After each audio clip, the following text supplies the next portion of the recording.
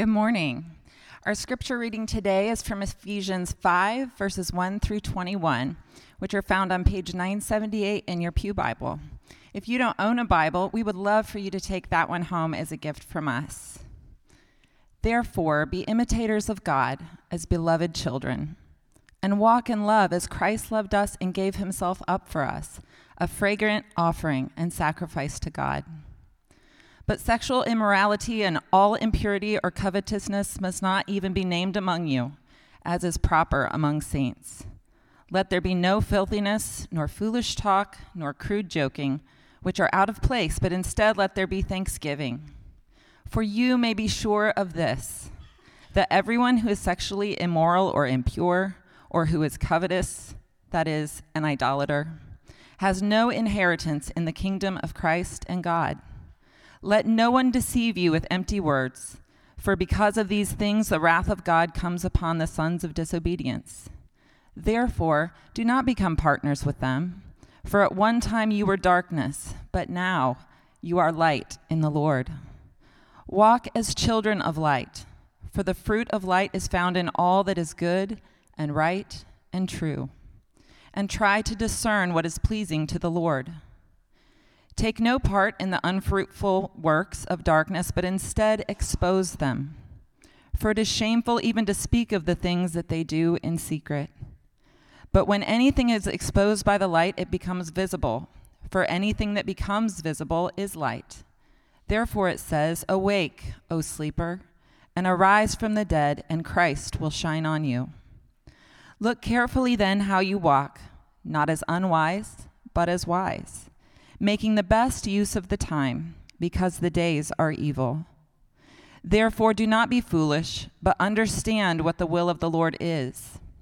And do not get drunk with wine, for that is debauchery, but be filled with the Spirit, addressing one another in psalms and hymns and spiritual songs, singing and making melody to the Lord with your heart, giving thanks always and for everything to God the Father in the name of our Lord Jesus Christ, submitting to one another out of reverence for Christ. This is the word of the Lord. Thanks be to God. You may be seated.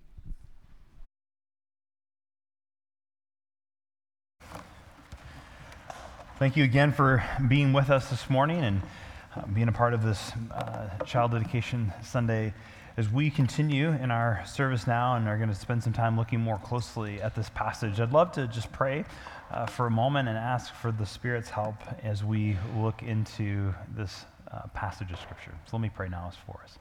Father in heaven, thank you that you have not only given us your word, that you inspired the writers who wrote it down, but you've also preserved it, and that you have given people the ability and skill in copying manuscripts and translating, and that we can read these scriptures in our own language for all of the people and all of the work that has gone into producing our English Bibles that we can just pick up and read. We're so grateful. And we just ask now that your word would speak to us clearly, and that you would give us ears to hear and hearts to respond in obedience. In Jesus' name, amen. Well, have you ever heard the comment or the maxim that hurt people hurt people? You heard that before? Hurt people hurt people. And I've certainly experienced that, dealing with people in my life where it's like, oh man, this person's really hurting, and sometimes they, out of that place of hurt, they will do things that are hurtful. But I also know that I have been on the other side of that as well, that when I'm not at my best, when I'm hurting, that I'm more quick to maybe lash out with a harsh word to my spouse, to my kids, that hurt people hurt people. But I want to ask the question this morning, what if the opposite is also true? What if it's not only true that hurt people, but what if it is also true that loved people love people? That loved people love people. And that's what Paul tells us here in Ephesians chapter 5, that loved people love people. Those who know they are dearly loved are now free to love others in ways previously unimaginable. And so Paul actually writes in Ephesians chapter 5, verse 1, it was the first thing we heard read this morning, that therefore be imitators of God as beloved children. You are beloved. That is your primary identity as a Christian, as a follower of Jesus. If you have been united to him by faith, your identity is as a beloved child. And loved people love people. And I think of this picture of what does it mean to be someone's beloved? I think of 12 years ago, actually a little over 12 years ago, standing actually in our Leawood campus, watching my wife, Rachel, walk down the aisle at our wedding. And all of those feelings, the joy, the anticipation, the excitement, all that I felt for her in that moment, God feels about you. You are his beloved. I think of these parents who are just here dedicating their children this morning, of how they think and feel about those children the moment that child was placed in their arms, the fierce love they felt, the commitment, the loyalty, the desire to protect and provide and nurture that little one. That's how God feels about you. You are his beloved. But so much of the time, we don't really believe that's true. And yet we can only be the people of love we were created and rescued to be when we believe it. Henry Nouwen has a little book called The Life of the Beloved. And Nouwen is a really thoughtful writer, and he says this. He says, every time you feel hurt or offended or rejected, you have to dare to say to yourself, these feelings, as strong as they may be, are not telling me the truth about myself. The truth, even though I cannot feel it right now, is that I am the chosen child of God, precious in God's eyes, called the beloved from all eternity and held safe in an everlasting embrace. You are God's beloved. And so Ephesians 5, 1 and 2, therefore, be imitators of God, as beloved children, and walk in love, as Christ loved us and gave himself up for us, a fragrant offering and sacrifice to God. You are God's beloved, but what does it mean to walk in love? That's the question we want to answer this morning. What does it mean to walk in love as Christ loved us? And this is where it gets tricky, because everybody loves the idea of love. I don't know anyone who's anti-love, but here's the challenge. God's definition of love is sometimes different than our definition. And actually, in this passage, in those first two verses, God gives us his definition of love. He tells us to walk in love as Christ loved you. And then he adds this, and gave himself up for you. That God's definition of love is self-sacrifice, of action, of seeking the good always of the person or object loved, to the point of sacrificing one's own life. But what if our culture has a different definition? What if we've normalized certain things and called them good? That they are so normal to us that we assume they're loving, but they're not. And the reality is that every culture and every time and place does this in different ways. So if you think back to the first century, the context in which Paul was originally writing this, in the first century, if you didn't want a baby in particular, if that baby was a girl, you could put it in the trash and you could literally take it out with the rest of the garbage. That was normal, acceptable human behavior. In the Middle Ages, if your people are going to war, you go to war, and all that goes along with that was celebrated. Murdering, raping, pillaging, everyone did it. It was considered normal human behavior. Think about our nation's own history. Right? If you were wanting more farmland or more territory, and there were native people living in that land that you wanted, it was normal, acceptable human behavior to push those people out of that land. Or if you wanted cheap labor to work in your fields, there were slaves, and those things were considered normal by large swaths of people for a long time. Normal, acceptable human behavior. And I list all those examples just to point out that we can see with cultural distance and time distance how wrong those things, all those things I just talked about, are. And yet at the time they were considered just the way things were. normal, acceptable human behavior. And that should cause us to pause and at least be open to the possibility that in our own cultural moment, that there are things that are treated as normal, acceptable human behavior that different people from different times or cultures, maybe in the past, future, would look at and say, that's insane. How could you do that? To be open to the possibility that our culture hasn't arrived in every single way and doesn't get everything right, maybe even as it defines love. And so in our passage today, Paul shows us that loved people love people, and he confronts our cultural definition of love in at least three ways here. And the first way that we see is that loved people love people more than their desires. That's the first thing we want to look at. Loved people love people more than their desires. In other words, loved people don't confuse their desires with love or sex with love, and they don't let our desires define who we are. And if you were here last week, we talked a little bit about this difference between our strong desires and our deep desires. Our strong desires that we have in any given moment may be for lust or greed or power or envy or anger. And as you go throughout your day, you might find a strong desire in a particular moment for any one of those things. But we also talked about the fact that our deep desires are typically different than our strong desires. Our deep desires are to be people of generosity and faithfulness and integrity and love and hope and sacrifice and compassion. But what set of desires at any given moment do we follow? Do we give into our strong desires in a particular moment, or would we live continually out of our deep desires? And that's what we want, is those deep desires. But culturally, our strong desires are often what rule the day, especially in our cultural context when it comes to sexuality. And God has some pretty strong things to say about it. I mean, we heard that whole passage read this morning, and I'm going to read a portion of it again. And I'm just going to say, fair warning, it's passages like the one we heard read this morning, especially taken out of context, that often cause people to hate the Bible, because it seems so harsh. And I get that. And just as a side note, that's why at Christ Community we typically teach through whole books of the Bible, because I don't know that I would have just said, I want to read these verses and talk about them this morning. Like, if it was just up to me picking. But we're going through this whole letter, and so we're going to preach what comes up next. And so that's where we find ourselves this morning.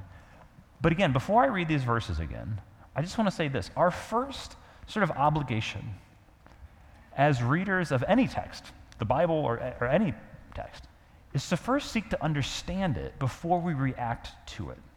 And so that's what we want to do this morning, is at least try to understand this passage and how it could be heard as good news to the people who were reading it in the first century.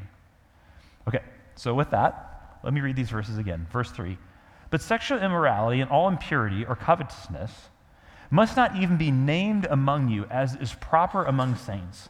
Let there be no filthiness, nor foolish talk, nor crude joking, which are out of place, but instead, let there be thanksgiving. For you may be sure of this, that everyone who is sexually immoral or impure, or who is covetousness, that is an idolater, Paul says, has no inheritance in the kingdom of Christ and God. Now again, the reason I've said all that, those are strong words. Sexual immorality, impurity, covetousness, filthy talk, all these things Paul is saying are the opposite of love. Instead of building up a community, instead of enriching it, they actually tear it down. They bring death and decreation into that community. And so he says, don't do it. But what does he mean? Again, we're trying to seek to at least first understand, what does he mean and why? Well, the Greek word for sexual immorality, that word that's translated sexual immorality in verse 3, is the Greek word porneia, which may sound familiar. It's a broad term for all sexual sins, a big category, which the God who made you, the God who calls you beloved, the God who gave his life for you, defines as any sexual practice outside of the context of marriage between one man and one woman for life. That anything outside of that design invites death and decreation. And so porneia includes pornography, lust, hooking up, sleeping with your boyfriend or girlfriend or fiance, living together before you're married, adultery, same-sex sexual practice, all these things. And again, at this point, you may be like, should we just quit and just go to brunch at this point and just be done today? Because this is hard. This is not easy stuff to talk about. Yet Jesus, the one who we, again, know calls us the beloved, who gave his life for us, calls these behaviors sin, which is the opposite of love. And the reality is it may feel like love. In fact, it may even be normalized in our cultural moment as just normal and right. But dragging someone with you into sort of a spiral of decreation is not love. It invites death. It destroys community. And if people in your small group or your community group or your Bible study start sleeping together, it's not going to be great. If we come into the space looking at each other with a desire to exploit, in other words, with lust, that's going to cause problems. And even if you only do those things outside the context of this room, it's still going to affect the relationships in this room because it shapes us into a certain kind of person. And so Paul says, you've got to get away from this. You are beloved children, and you're in a new kind of family that lives in a different way. Loved people love people, and this isn't love. And again, I recognize, standing here this morning, how ridiculous these words of Paul sound in our cultural moment that has normalized these things. In the context where it's like love is love. And so in this moment of our culture, we can just assume that what Paul is writing here is regressive and oppressive. Because of course, again, we have this mindset of our culture has arrived. What we believe in 21st century Kansas City is the pinnacle of progress. That we figured out the best way to live, and it's all great. And thankfully, we live outside, and no one's ever exploited, no children are ever abused, no women are ever exploited, and everyone's happy, and no one ever gets divorced, and everything's just great. And we know that's not true. And listen, the sexual revolution has overpromised and underdelivered in massive ways, and in particular for women and children. But then you kind of come back and say, but yeah, isn't Paul, like he's just wrapped up in his own cultural moment. Isn't he just reinforcing his old-fashioned cultural values of his culture on us? I mean, of course, then he's anti-sex. But actually, that's not true. Because again, going back to the first century, the Roman Empire, the Greco-Roman culture into which Paul is writing these instructions, they were even more free sex than we are, at least if you were a male who was in power. Pedophilia was acceptable, prostitution, even rape in certain instances. This is all normal in the Roman Empire. And Tom Holland, who's not a Christian, points out in his book Dominion how the Christian Revolution remade the world. He says, he just notes this. If you were a man in the Roman Empire, especially if you had money, it was expected that you'd have a concubine, slaves, prostitutes, even a young boy or girl. And soldiers away at war would often take advantage of one another. And again, this was normal, acceptable human behavior in the first century. No one thought it was wrong. No one thought it was out of the ordinary. This is just what life was. Now, if you were a woman in the first century, you certainly could not do those things. And you were held to a very strict standard. And that's part of what's so revolutionary about what Paul is doing, is he is holding both men and women to the exact same sexual ethic in this passage.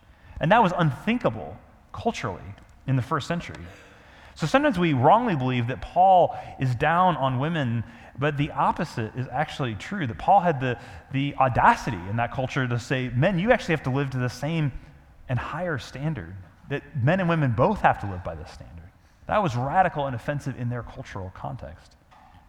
A New Testament scholar, Larry Hurtado, in his book, Destroyer of the Gods, also talks about this at length, and how the Bible's sexual ethic was radically countercultural 2,000 years ago in the Greco-Roman world. Just as today, he says, Paul labels these behaviors as sinful and completely off limits for believers. In doing so, I repeat, he asserted and reflected a stance diametrically opposed to the prevailing attitudes of the time, and he intended to distinguish sharply what should be the sexual behavior of believers, particularly for males. And Paul treats men and women equally when it comes to sexual ethics, confronting and offending his culture, just as he confronts and offends our culture today. And so if we want to call the Bible old-fashioned, in its sexual ethic, it just means we haven't gone far back enough in history. To what ethic are we comparing it to? Again, we tend to think of our view of sexuality as progressive, that we've shed these old-fashioned beliefs, but this is not true. We've actually regressed 2,000 years to the first century, a culture that permitted a sexual freedom and a gross exploitation of women and children. Our culture is going backwards to a more primitive sexual ethic, not toward a future sexual ethic that is more progressive. According to Rebecca McLaughlin, who's written an outstanding book called Confronting Christianity, if you have hard questions about the plausibility of Christian faith in the 21st century, or you are wrestling with that in your own life or with a friend, Rebecca's book is one of the finest books out there for those kinds of questions. And she points out this, that the sexual revolution has not only underdelivered, it has disproportionately hurt women. She writes, is it possible that what women have gained in freedom and professional opportunity, and she highlights that's really, really good, may have lost in the sexual revolution that cloaked what many men wanted, commitment-free sex under the mantle of liberating women. And she describes an agnostic friend of hers who had once kind of lived what she calls like the Sex and the City lifestyle. And this friend felt like she had to suit up in impregnable emotional armor to sustain the lifestyle, and grieved later on in life that no one had told her sooner. She asked, why are girls not given this data in high school? She asked.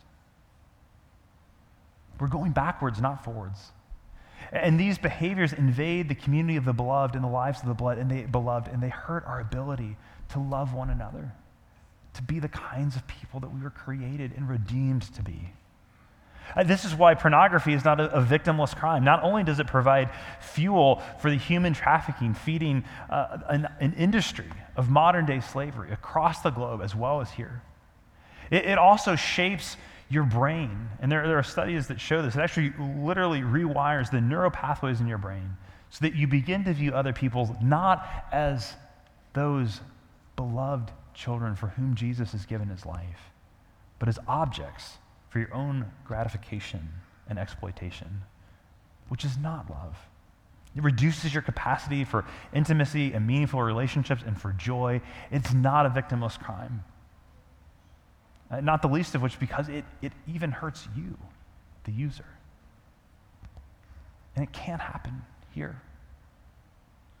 And this overflows, all of these things, they overflow from a lie of the enemy that actually says that we are not the beloved. Because all these practices actually, in so many ways, come out of a deep place of shame in our own lives where we're trying to cope with that and soothe that pain, that suffering. So listen to Now and Again. He says this.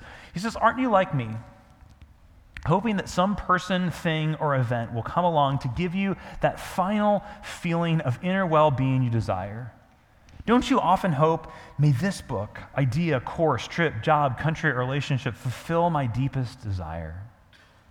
But as long as you are waiting for that mysterious moment, you will go on running helter-skelter, always anxious and restless, always lustful and angry, never fully satisfied. This is the way to spiritual exhaustion and burnout. This is the way to spiritual death.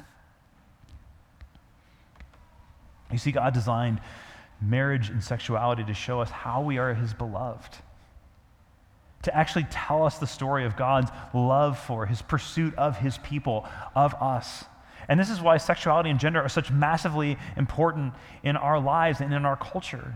And actually, as a church family, we're committed to continue to grow in this, to be biblically faithful and compassionate and understanding in our views of sexuality and gender. And in a few weeks, on November 6th, we're going to bring in Dr. Julia Sadusky, who's an expert in the area of gender identity, to have just that, a conversation on how do we remain biblically faithful but compassionate in our approach to gender. So I'd love for any of you to come and be a part of that time. It'll be hosted at our Leawood campus, but it's for all campuses. You need to sign up. There's no cost, but you can just sign up online. There's a banner actually at the bottom of every one of our homepage on the website. It's really easy to find. Just click on that, and you can come be a part of that conversation with us.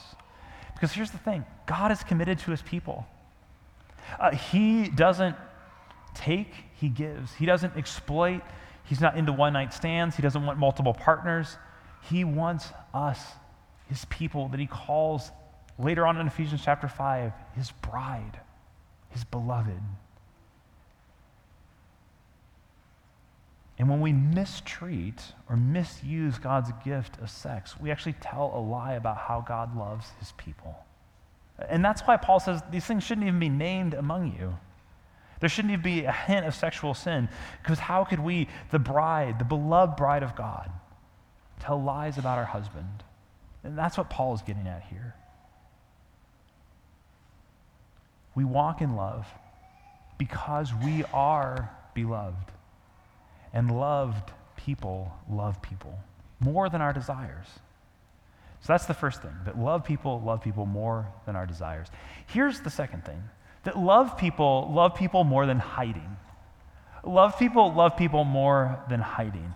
Now, hiding and secrecy, that's different from privacy. And in increasing ways in our own cultural context, and certainly in more authoritarian contexts in places like China or Iran, privacy concerns are very real. And honestly, a matter of human rights as people made in the image of God to have the dignity of freedom of expression and being able to have freedom of thought. That's really important.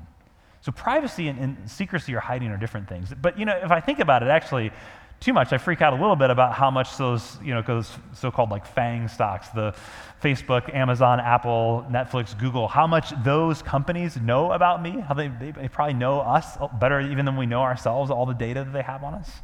And probably one of those companies is going to take over the world someday. I'm probably betting on Amazon on that one. And actually, we have some Amazon dots, so they probably just heard that in here. Amazon, sorry. I trust you with my privacy. I won't cancel my Prime membership. I can't do without it. And this is eventually going to go on YouTube, so then Google will know about it too. But hiding is something different than privacy, right? Hiding is the reaction of people who don't believe they are the beloved when they experience shame and guilt. Hiding is the reaction of people who experience shame and guilt and they don't believe that they are the beloved. When the voices of shame and guilt are louder in your life than the voice telling you that you are the beloved, hiding is the inevitable result. In fact, it's what the very first humans did when they first rebelled against God, is they hide. Genesis chapter 3, this is as old as who we are as human beings. Genesis chapter 3, verse 8, then the man and his wife heard the sound of God walking in the garden at the time of the evening breeze, and they hid from the Lord God among the trees of the garden. They hid among the trees. And so the Lord God called out to the man and said, where are you? Now again, God, in asking this question, where are you? He's not ignorant of their geographical location. But where are you in relationship to me? That question even is an invitation to them back to relationship. I'm still pursuing you. I still want you. Yes, you have rebelled against me. Yes, there's going to be all kinds of decreation that you have brought into the world because of that, but I want to know, where are you? Come back to me. Come back to me. As God's beloved, we don't have to hide.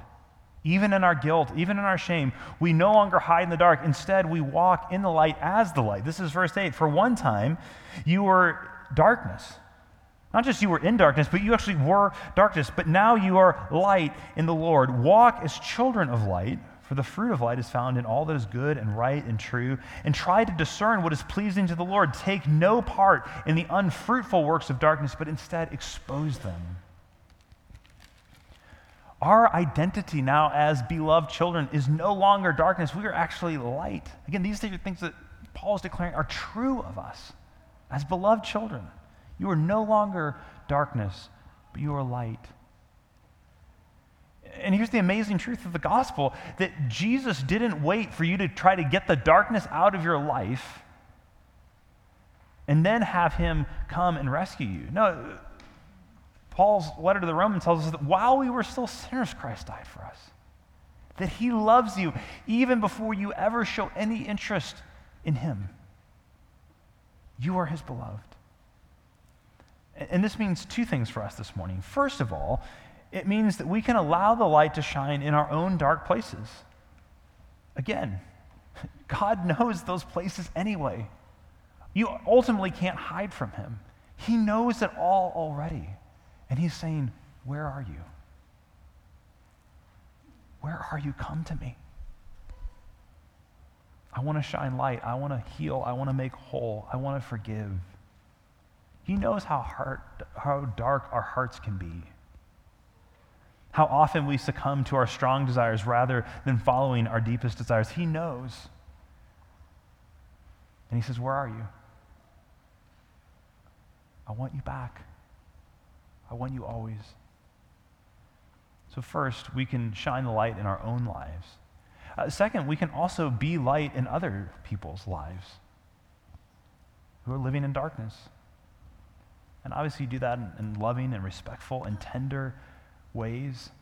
But when we see people that we care about who have been trapped by a strong desire, who you know aren't living out their deepest desires, who are bringing chaos and decreation into their own life, we can be a community that helps to shine light into one another's lives. And that sometimes is really difficult, and sometimes it's hard, and it doesn't always go well, but even in those moments, we can know, even if that person rejects us, that we are still God's beloved. When we allow others to see us, it feels incredibly vulnerable, but we are already safe in God's love, and this can begin to free us from shame that keeps us running back to those dark places in the first place. Because here's the thing, shame often drives all of those destructive behaviors. Because shame is one of the worst, if not the worst, human emotions that we can feel. And we will do almost anything to stop feeling shame. So whatever the thing that you maybe struggle with, maybe it is pornography, maybe it's overeating, maybe it's drinking, whatever it might be, whenever you run to those things, you feel shame. But then the shame actually drives you to soothe the ache and the pain with those very things in this downward cycle of shame. We're shame addicts more than we're addicted to anything else. But the good news of the gospel is that you are already loved, even when you feel utterly ashamed. Jesus is not ashamed of you. He gave his life to erase that shame. And he says, come to me. Where are you? Where are you? And he can break the cycle of shame. Loved people love people more than their desires. Love people more than hiding. And finally, love people enough to create a better community. To create a better community. Look at verse 15. Again, this is actually where I would have loved to start the scripture reading today. This is the encouraging stuff. I didn't want to start reading back in verse 3, but we did. Look at verse 15.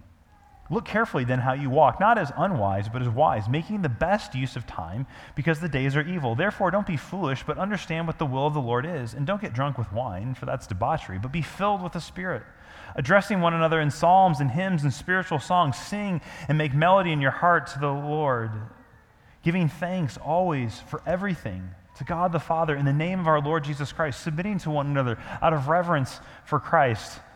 So what is Paul talking about in these verses? What is he describing? What does it mean to walk around singing and speaking to one another in psalms and hymns and spiritual songs? I didn't fully know the answer to this question, so I dug in a little bit deeper this week, and was especially helped by Timothy Gombis' work in his book, The Drama of Ephesians. Because our tendency as people in the 21st century, in Western culture at least, is to read the Bible very individualistically, almost to read this letter as Paul's writing to me as an individual person. But he's writing this letter not to an individual, but to a whole community, a whole church family. These are plural commands. This is something we do together as a whole church family. And so he writes this. He says, this is what Gombis says. Paul has the entire church in mind here, and he's contrasting two sorts of community performances. They are not to act like the surrounding communities in Asia Minor, getting drunk and behaving foolishly. In contrast to being just another worldly community that pursues ungodly behaviors, the church is to be filled by the Spirit with the presence of God, a reality that will become manifest through community habits and practices. So he's actually describing two different kinds of gatherings almost in this text. There's a kind of gathering that would happen in the ancient world, the worship of idols that involved all kinds of heavy drinking and ritual prostitution and all this kind of thing. He's saying your gathering as the church, as the body of Christ, is to look really different than that. It should be a community that's marked by love and self-sacrifice and mutual submission, putting the needs of one another above our own. Instead of being controlled with wine, we should be controlled by God's presence. Instead of filthy talk, we should encourage one another with psalms and hymns and spiritual song. Instead of lust or covetousness, we should practice gratitude. And instead of taking advantage of one another, we should submit to one another out of reverence for Christ. One more quote from Nouwen's book this morning. When our deepest truth is that we are beloved, or the beloved, and when our greatest joy and peace come fully from claiming that truth, it follows that this has to become visible and tangible in the ways that we eat and drink, talk and play, or talk and love, work and play. Now, friends, it is true. It is true that hurt people hurt people. And can I just say that this is a room that is full of hurting people? I don't know every one of your stories, but I can guarantee everyone in this room has been hurt at some point. And also, unless one of you happens to be Jesus, I know that everyone in this room has hurt someone at some point, right? This is a room full of hurt and hurting people. But because of the good news of the gospel, that is not all that is true of this room. Because this is a room full of people who God calls his beloved children. And his beloved children are able to love others, love people, love people. So how much are you loved? Well, we gave a few examples at the beginning, but the ultimate measure of God's love for you is right behind me. It's the cross of Jesus. That he did not withhold even his very life from you, but gave himself up as a sacrifice, as a fragrant offering. That he wouldn't even let death or pain or suffering stop him from coming after you and redeeming you and rescuing you. And why? Why would the triune God of the universe go to such lengths to rescue and pursue and heal those who had rejected him and wanted nothing to do with him? Is it because he had to? No. John 3:16, for God so loved. In this way, God loved the world that he gave his only son, that whoever believes in him should not perish but have eternal life. The heart of God is one of love and compassion and forgiveness, so much so that he sent his only son that he might bring you back to a relationship with him for his glory and his pleasure. He loved you. And now we are able, with the power of his Spirit, to be the kind of community that loves one another. Let's pray. Father in heaven, we pray this morning, I pray this morning, that you would help us to grasp, as Paul prays, the height and the depth and the width and the breadth of the love that you have for us. Because so often the loudest voice in our lives is not the one that declares, you are my beloved. It's the one that says, you're no good. How could anyone know you and love you? How could anyone know you really and care about you? But that is the voice of an enemy who wants our death and destruction. Would we hear your voice more loudly, more clearly, more powerfully this morning? It says, you are my beloved son. You are my beloved daughter. With you I am well pleased. For you I gave my life. For you I am remaking. For you I am setting free. We pray this in Jesus' name, who loved us and gave himself up for us. Amen.